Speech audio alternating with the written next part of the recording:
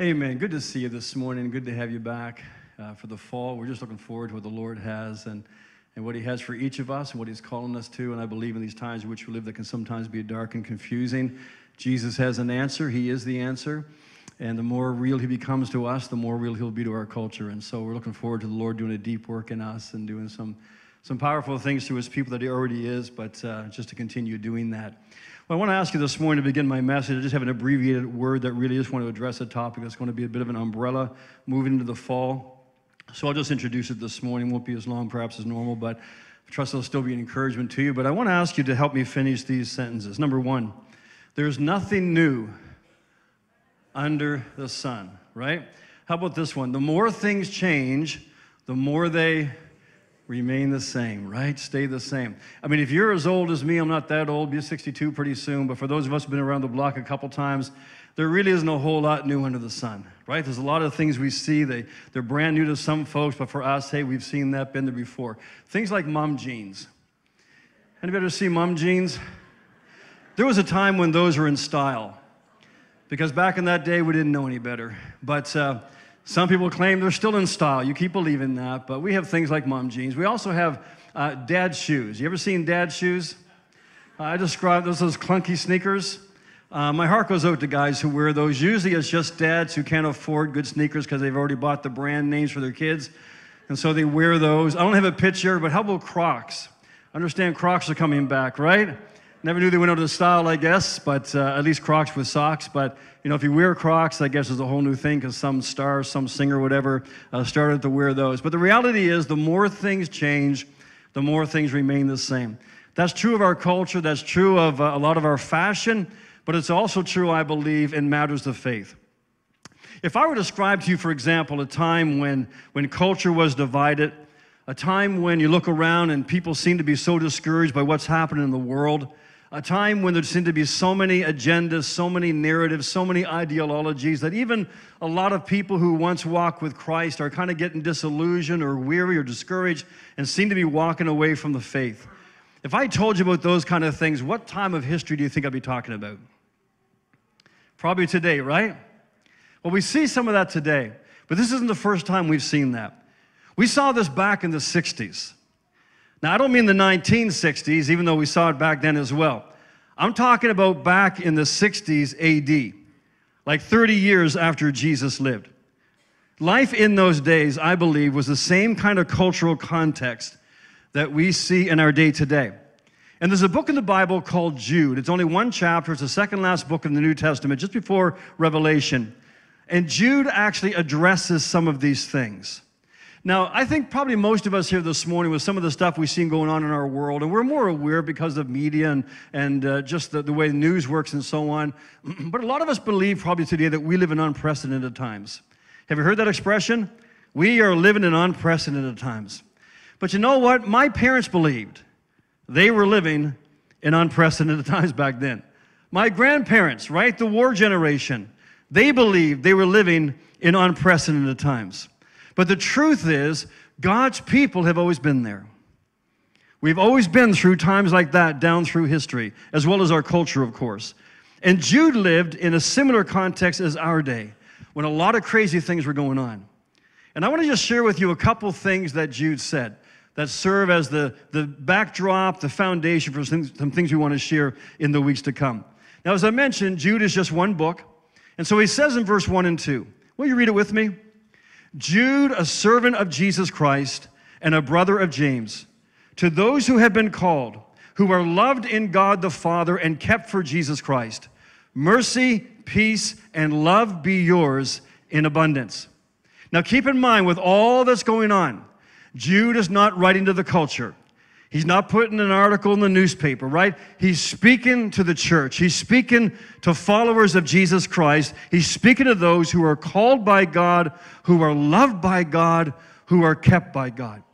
Now, you may not be aware of this, a little fun fact, but Jude's name actually is Judas. Did you know that? His real name is actually Judas. There are actually several Judases in the New Testament. I believe there are 8 altogether, because it was a very popular name back then. One of the reasons was because of the tribe of Judah. And so the name Judas comes from that, but also there was a very famous leader about 150 years before Christ. His name was Judas Maccabeus, or Maccabee. He was a man who actually led a revolt against the Romans when the Romans were trying to impose this kind of Hellenistic, pluralistic religion upon the Jews and to rob them of their Jewish faith. This man named Judas Maccabeus rose up and led a revolt. So it was a very, very common name back in that day. But what's interesting about this particular Judas who wrote this one chapter is that he was actually a half-brother of Jesus. Now, on one occasion when Jesus was returning to his hometown and ministering, the Bible records the people responding this way. Matthew 13. They said, "Isn't this the carpenter's son? Isn't his mother's name Mary? And aren't his brothers James, Joseph, Simon, and Judas?" Now, for those who may not be familiar or maybe wondering why he's a half-brother, the reason is because unlike his other siblings, whose father was Joseph and mother was Mary, Jesus was different in that his mother was Mary, but his father was who? The Holy Spirit, right? God. Jesus was conceived by the Holy Spirit without the help of a human father. And so Joseph raised Jesus, but he was Jesus' stepfather, or, well, would you say stepfather? Well, his father, no, sorry, that's wrong. It's his father, but what I meant to say was he was the half-brother to his siblings. Okay, we got that right. Don't want to confuse you too much here. But that's basically how it works. So Judas is the brother of James, the full brother of James, same father and mother, but is the half-brother of Jesus. But what stands out to me when you read about Judas is that he doesn't use that term, half-brother of Jesus, to identify himself. He actually describes himself as this way. He says, "I am a brother of James, and I am a servant of Jesus Christ." What does he do? Judas identifies with the least famous brother. Now, if any of us had a famous sibling, what would we do, right? If we knew somebody famous, right, we would drop their name all the time. Right? I had the same conversation with Tom Brady just last week. We were chatting on the phone. I said, but in any case, some of you don't know who Tom Brady is, football player. And I'm only kidding, obviously. Right? But we would do that. But Judas doesn't do that. And I find that really interesting. Why does he not do that? Why is this important? I believe it's because for Judas, his identity was not just in the physical relationship of being the half-brother of Jesus. His identity was in being a servant of Jesus Christ. His identity was someone whose life had been changed because of Jesus. And this is what makes Judas so much more different from the more notorious Judas that we know who actually walked away from Jesus. For example, in the last Passover meal with his disciples, Matthew records this happen in Matthew 26. He says, "When evening came, Jesus was reclining at the table with the 12. And while they were eating, he said, 'Truly I tell you, one of you will betray me.'" Will you read this last line? "They were very sad and began to say to him one after the other, 'Surely you don't mean me, Lord.'" Right? "You don't mean me, Lord." But then we go 3 verses later. Read this with me. "Then Judas, the one who would betray him, said, 'Surely you don't mean me, Rabbi.'" You see the difference? You see, a rabbi is a teacher. A rabbi is someone who has maybe some good information to impart to you. And as I read that, I thought, Lord, the same thing is true of me, isn't it? The same thing is true of all of us. Jesus is either your Lord. He is either the one who has conquered your heart. He is either the one who speaks into your life and you say, "Yes, Lord." And your heart is changed. You submit yourself to him out of love and faith and trust. He's either Lord or he's just a rabbi to you. He's just a teacher. He's just someone who has some interesting ideas. You might even agree with what he says, but for you, obedience is optional. That means he's not Lord of your life. That means there's not really going to come change in your life. You're always going to be stuck at a certain place in what you might call your Christian life, but you're never going to really experience, as we sang earlier this morning, you're not going to experience how the joy of the Lord is your strength. You're not going to experience the reality of what it means for Jesus Christ to conquer your heart, for you to be so changed that he's not just Jesus. He's not just a good teacher. And even if we say Lord, by our actions, like Jesus said, why do you call me Lord and not do what I say? You see, you can call me Lord, that word can flow to your mouth easily, but I know to me, to you, I'm just your rabbi. I'm just a teacher who shares truth with you, but you consider the things that I share with you as being optional. Both Judases hung around the same Jesus. They saw the same miracles. They heard the same teaching. They might even have participated in some of the same ministries, but there's two different responses. Why the different response? I believe it's because Jude had his heart melted by Jesus, if I could use that phrase. He became a different person, even to the point, and friends, this is more profound than we realize, even more so to the point, rather, that he no longer referred to Jesus as his half-brother. Now, what's significant about that, you may recall in the Gospels that when first Jesus went into ministry or public ministry, what was the response of his family? They thought he was crazy. Even though he was a great child, and I'm sure by all description, a perfect son, a perfect brother, a perfect child, like it's kind of gotten to his head. Like he's gone too far to say he's the Messiah, he's the Son of God. His family didn't even believe who he said he was. So something had happened as Judas was walking with Jesus over those 3 years, because he knew this Jesus, and as he heard him speak and saw these new things happening through his life and all was going around him, he began to realize, like Peter said, you are the Christ. You are the Messiah. You are the Son of God. You are God of very God. That's who you are. And in that acknowledgement, he surrendered to his lordship. Can you imagine saying, whatever your sibling's name is, my name is John and I am a servant. Can I imagine me saying, my brother's name is Robert. My name is Paul. I'm a servant of Robert. Right? Even though he was the older brother, I wouldn't say that because I know who he is. Something radical, profound happened in Judas's heart as he walked with Jesus, that he was now a servant of Jesus Christ. But then we take Judas, the one who would betray him, and it seems like his heart became progressively hardened by being around Jesus, but never letting his heart be changed. Never coming to that place, again, when push comes to shove and say, I may not want to change here, but the Lord's speaking truth to my heart, and I need to submit to him if he's really Lord. And then that truth becomes released in my life and begins to change me, begins to transform me. There's an old saying that the same sun that melts the ice hardens the clay. The same sun that melts the ice hardens the clay. And I want to encourage us, friends, to understand that you can be around Jesus, but Jesus will either melt your heart or your heart will become hardened by continually saying no. Jesus, you can come this close, but no closer. Jesus, you can have this part of my life, but you ain't touching this part. And the Lord understands there's seasons and times and things that he does in our lives, but when he comes to us because he knows now's the time. He doesn't come to tease us, to taunt us. He doesn't come to make us feel bad. He comes and he says, let's deal with this now. You're ready to deal with this. And there needs to be a faith that rises up with us and says, Lord, I don't know how you're going to do it. I don't know how you're going to change. But because you're my Lord, I say, come in. Lord, work on me. Lord, you have a submitted heart before you this morning. And Jude goes on to write these words in verse 3. He says, dear friends, although I was very eager to write to you about the salvation we share, in other words, that's what I intended when I first sat down to write you. I was going to talk about the goodness of the salvation, all God's done for us. He says, but I felt compelled to write and urge you to contend for the faith that was once for all entrusted to God's holy people. You say that last part with me? Contend for the faith that was once for all entrusted to God's holy people. The word contend is interesting. For those who may not be aware, the New Testament was written in Greek, the Greek language. The Greek word that is used here for contend is the same word from which we get our English word to agonize. So if we were to contend, if we were to agonize, what are we to agonize for? Any guess? The faith. The faith.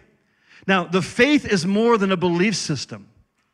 What faith is, according to the scriptures, faith or the faith is a kingdom that comes in power.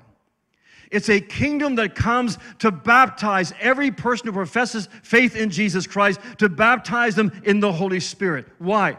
because we are to contend for this faith that has been trusted to us. What we're saying is 100 years from Christ, 500 years from Christ, 1,000 years, 2,000 years from Christ, we are to entrust this message, this gospel, this power, so it doesn't fade.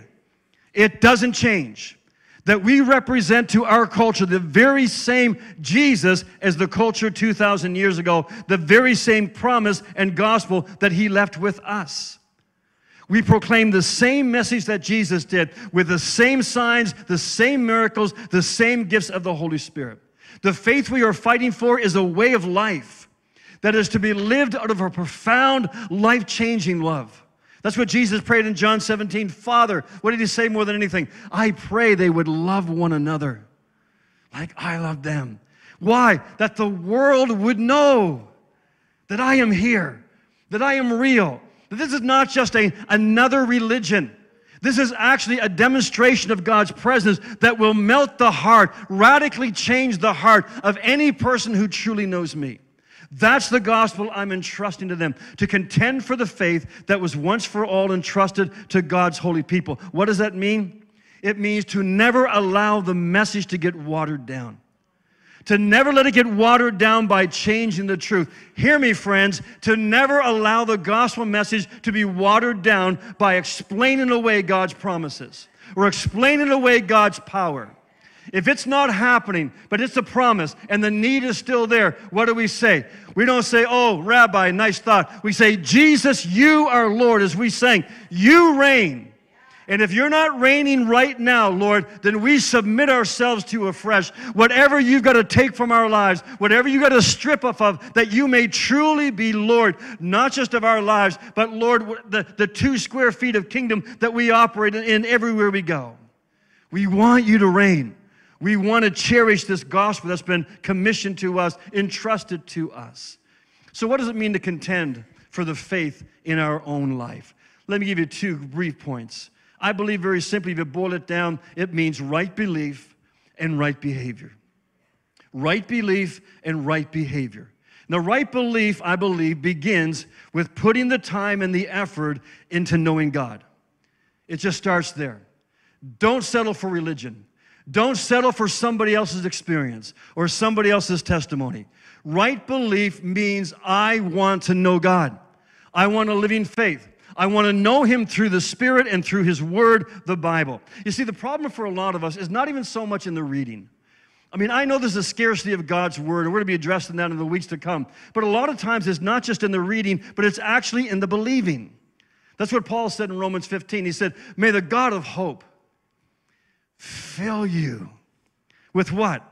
The very thing you need, the very thing your culture needs. May the God of hope fill you with all joy. That's your strength. With all peace in what? Believing. And he goes on to say that by the power of the Holy Spirit, you may abound in hope. It's by this Holy Spirit at work in your life. May the God of hope fill you all joy and peace in believing. Now, listen, it's really hard to change our beliefs. Anybody brave enough to admit that? It is really hard sometimes. We have a term we use in our culture nowadays. It's called confirmation bias. And friends, all of us have it. Confirmation bias simply means that we undervalue information that contradicts our beliefs. We undervalue information or truth that might in some way dislodge us from our comfort, make us maybe have to grow or stretch a little bit. Confirmation bias also is something where we overvalue information that confirms our belief. We overvalue the opinions of people who make us feel good or just agree with us all the time. And on top of that, we're all hardwired to feel good about not changing our beliefs. I mean, some people actually feel more spiritual because they've never changed a belief in 50 years. I don't know if that's a living faith. Now, you can go back to some of my sermons 20, 30 years ago, and I probably said some things then that I wouldn't say today. It wasn't because I was intentionally trying to say anything wrong, but if I grow in experience, if I grow in revelation, understanding what's going to happen, it's going to bring a greater dimension to that truth that I thought I knew. So it's not a contradiction, it's just evidence that I am actually grown or have a heart that wants to grow. Now, we need to keep that in mind because the reality is most of us are wrong a lot of the time. Tell the person beside you, you're wrong most of the time. Yeah, like some of you really wanted to have an opportunity to say that, right?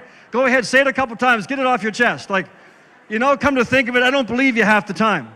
I just didn't have the nerve to say it. Okay, but that's true. A lot of us are wrong a lot of the time. Or a lot of us, even if we don't intentionally say the wrong thing, the reality is in a lot of matters, we only have a partial revelation. We have an opinion, we have a partial understanding depending on who we're listening to. And these wrong beliefs oftentimes are an integral part of our identity. And you say, oh, no, I don't mind if someone disagrees. Really? The way you can tell they're part of your identity is let someone have a different opinion. Let someone disagree with you, and what usually happens? You unfriend them. Right? You post something, somebody posts another opinion. Oh, not a friend anymore. I don't want your opinion. Makes me feel uncomfortable, right? Makes me think, makes me have to grow perhaps, whatever the reason may be.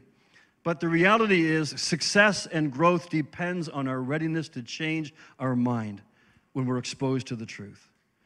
We know the scripture well, Romans 12. Paul said, do not be shaped by this world.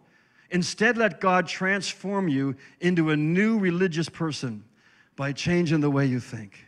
Is that what he says? No. He's saying, let God change you into a brand new person.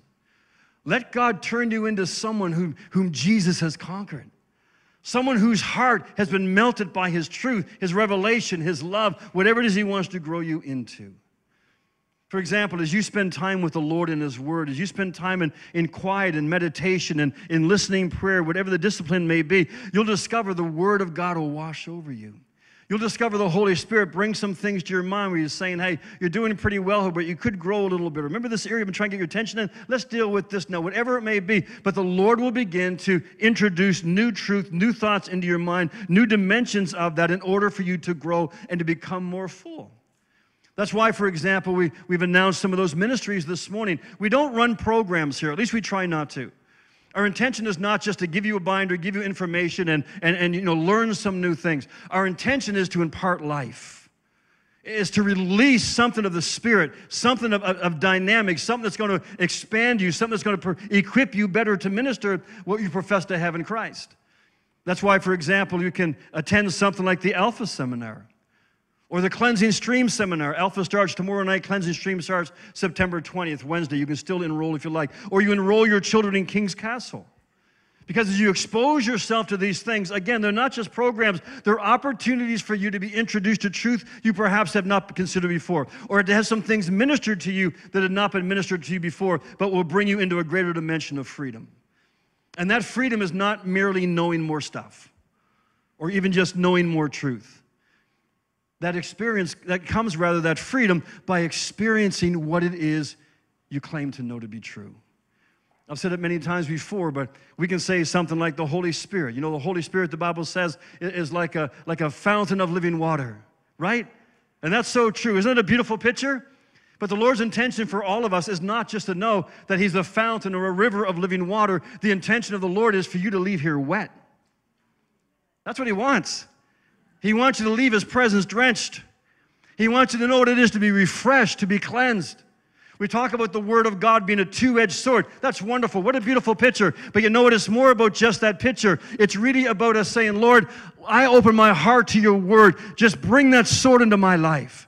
Cut away the dross. Cut away the heaviness. Lord, expose whatever that's dark or diseased. Lord, I just want freedom. Whatever it is, whatever image the Lord gives us. He wants it to become a reality that we experience, to experience what we know to be true. My question is, are you experiencing what you believe to be true? And finally this morning, it's one thing to have right beliefs as we contend for our faith, but it also means to have right behavior. Will you read 2 Corinthians 5 with me? Anyone who belongs to Christ has become a new person. The old life is gone. A new life has become. That's what Paul said in Romans 12, right? It's about being a new person. I think one of the most amazing things, one of the most amazing miracles God works in our life is, again, he doesn't just impart information. He didn't come just to introduce us to a new religion. He actually comes to live within us. If you can imagine, I see it this way, as the Lord just kind of taken a piece of himself, and he plants his life in us. And that life that is now in us, he grows. He grows so the beauty of that life can be seen in my life as I live my life. It's not just in what I say or what I profess, but it's how I live my life. I was sharing with the first congregation there that when I was in Bible college, I preached in the chapel one chapel service, and a professor came up after, and he said, Paul, I had this message I've had for years, and he was in his 80s by then. He said, I've had this for years. I want to pass it on to you. We're really tied into what you shared this morning. And the poem is simply this. He says, we are writing the gospel, a chapter each day, by the things that we do and the words that we say. People read what we write, whether it's faithless or true. So what is the gospel according to you? What is the gospel they see according to you? Is it a living faith? Is it a life-changing faith? Do they see somebody who professes certain things, professes to believe certain things, or tries to live a certain lifestyle, but when push comes to shove, they kind of respond like anyone who doesn't know the Lord? Or when push comes to shove, they make decisions that are clearly contrary to God's word? Or do they see somebody that rain or shine, whatever the situation, whatever the challenge, they see someone whose heart has been conquered by Jesus? And whether it's through tears or through a smile, they see somebody who through whom Jesus is living. They see this beauty coming through that person's life. I don't know if you've ever seen the talent show, America's Got Talent, or The Voice, right? How many watch that? Yeah, you shouldn't, okay? Just kidding. Just setting you up. But one of the interesting things about that program is you have these amazing vocalists, all walks of life, ages, and they sing these beautiful songs. They sing them so well. And of course, the judges, most of them are singers themselves.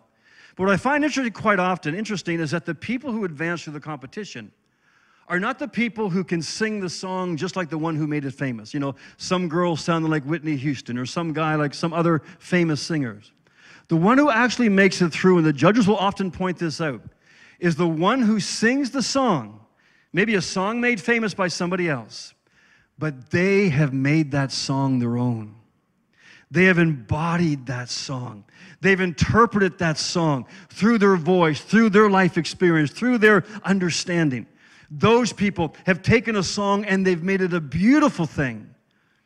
And again, they continue to advance through those competitions. And I believe that is what Jesus intends for you and me, is that he shares truth with us, but he wants us to experience that truth. And then he grows that, and he shows it through your life as a thing of beauty. What did Paul say to the Ephesians in chapter 2? He said, we are God's masterpiece. I like what another translation says. He made us to do beautiful things, which he planned in advance for us to live our lives doing. Do you realize that? That walking with Jesus, we know this. We know it's not just about coming to church. And we come to church because we're sincere. We love the Lord. We want to be in his presence. We want to be edified and built up and encouraged. And those are all good things. But what the Lord desires for you and me is a relationship where he's not just a good teacher, where there's not just some really wonderful truths that I may or may not apply to my life. What he's looking for is servants of Jesus Christ. People whose hearts have been conquered by Jesus. Why? So as the scripture says, we actually are able to walk with the Lord and do the things he has planned for us, that he has planned for us, get this, to live our lives doing. It's not the occasional thing. It's every day. Every day there should be a sense in our heart, I'm living out God's plan for me. I'm living out what God's called me to this month, what he's speaking to my heart about. I'm living out, I'm seeing his plan, his dream that he shared in my heart. I'm seeing it unfold more and more. I'm growing.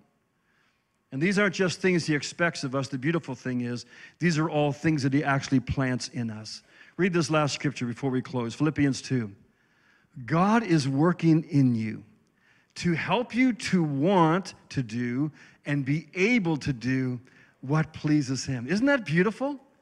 Friends, hear me this morning. If your understanding of God is that God has this list of things he expects you to do or you're in trouble, you don't know my God. That's not who Jesus is. You know what he does? First of all, he frees us by washing away our sin and cutting it away. He frees us from everything that would hold us back from running that race with joy and success. And then he plants into my heart the dreams that he has for me. And then he says, I'm going to give you the ability not only to want what I want for you, but to actually live every day what I want for you. And even in the midst of the struggles, you may even be blindsided sometimes. What does the Lord say? Don't worry, don't worry.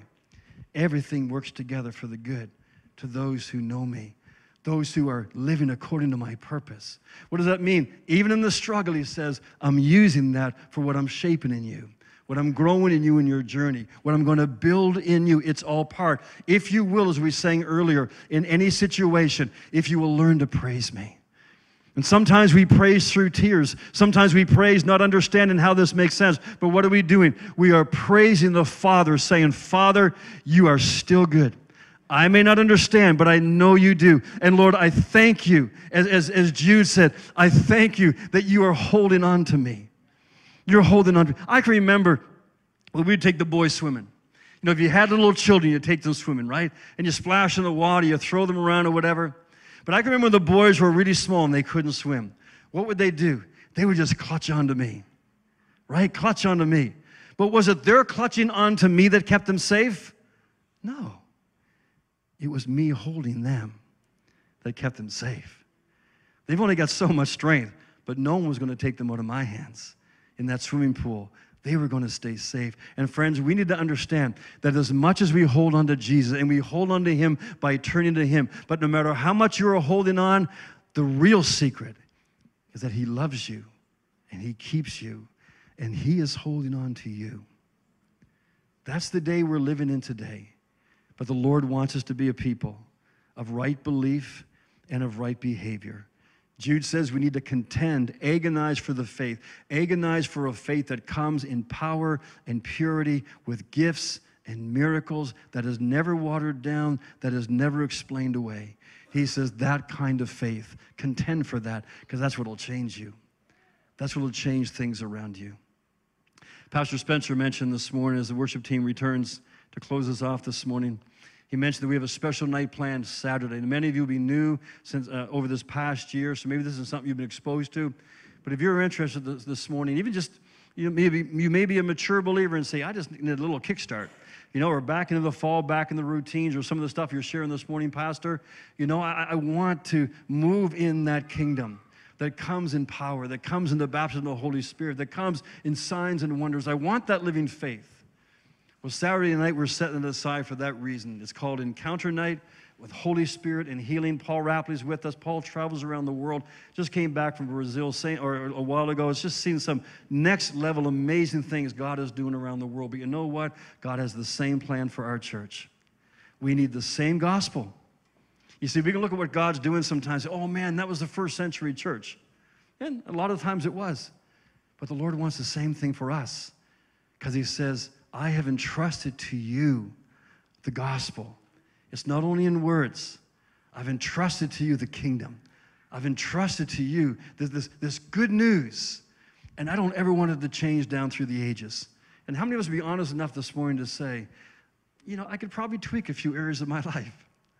There's probably a couple areas of my faith where I could use a boost. I could use being exposed to something different, something the Lord will challenge me and bring me in, grow me in. Because I want that living faith, no matter what our age may be. And I invite you to join us Saturday night at 7 o'clock for an encounter with Holy Spirit and healing. And if you know someone who needs healing, come. If you need healing, come. God's going to do stuff. We know that already. We're expecting that. If you know an atheist friend doesn't believe this stuff, a skeptical Christian friend, bring them. Bring them. Say, well, hey, come on, check it out. Maybe you're right. Maybe you're wrong. Let's see. Come on, let's see what God does.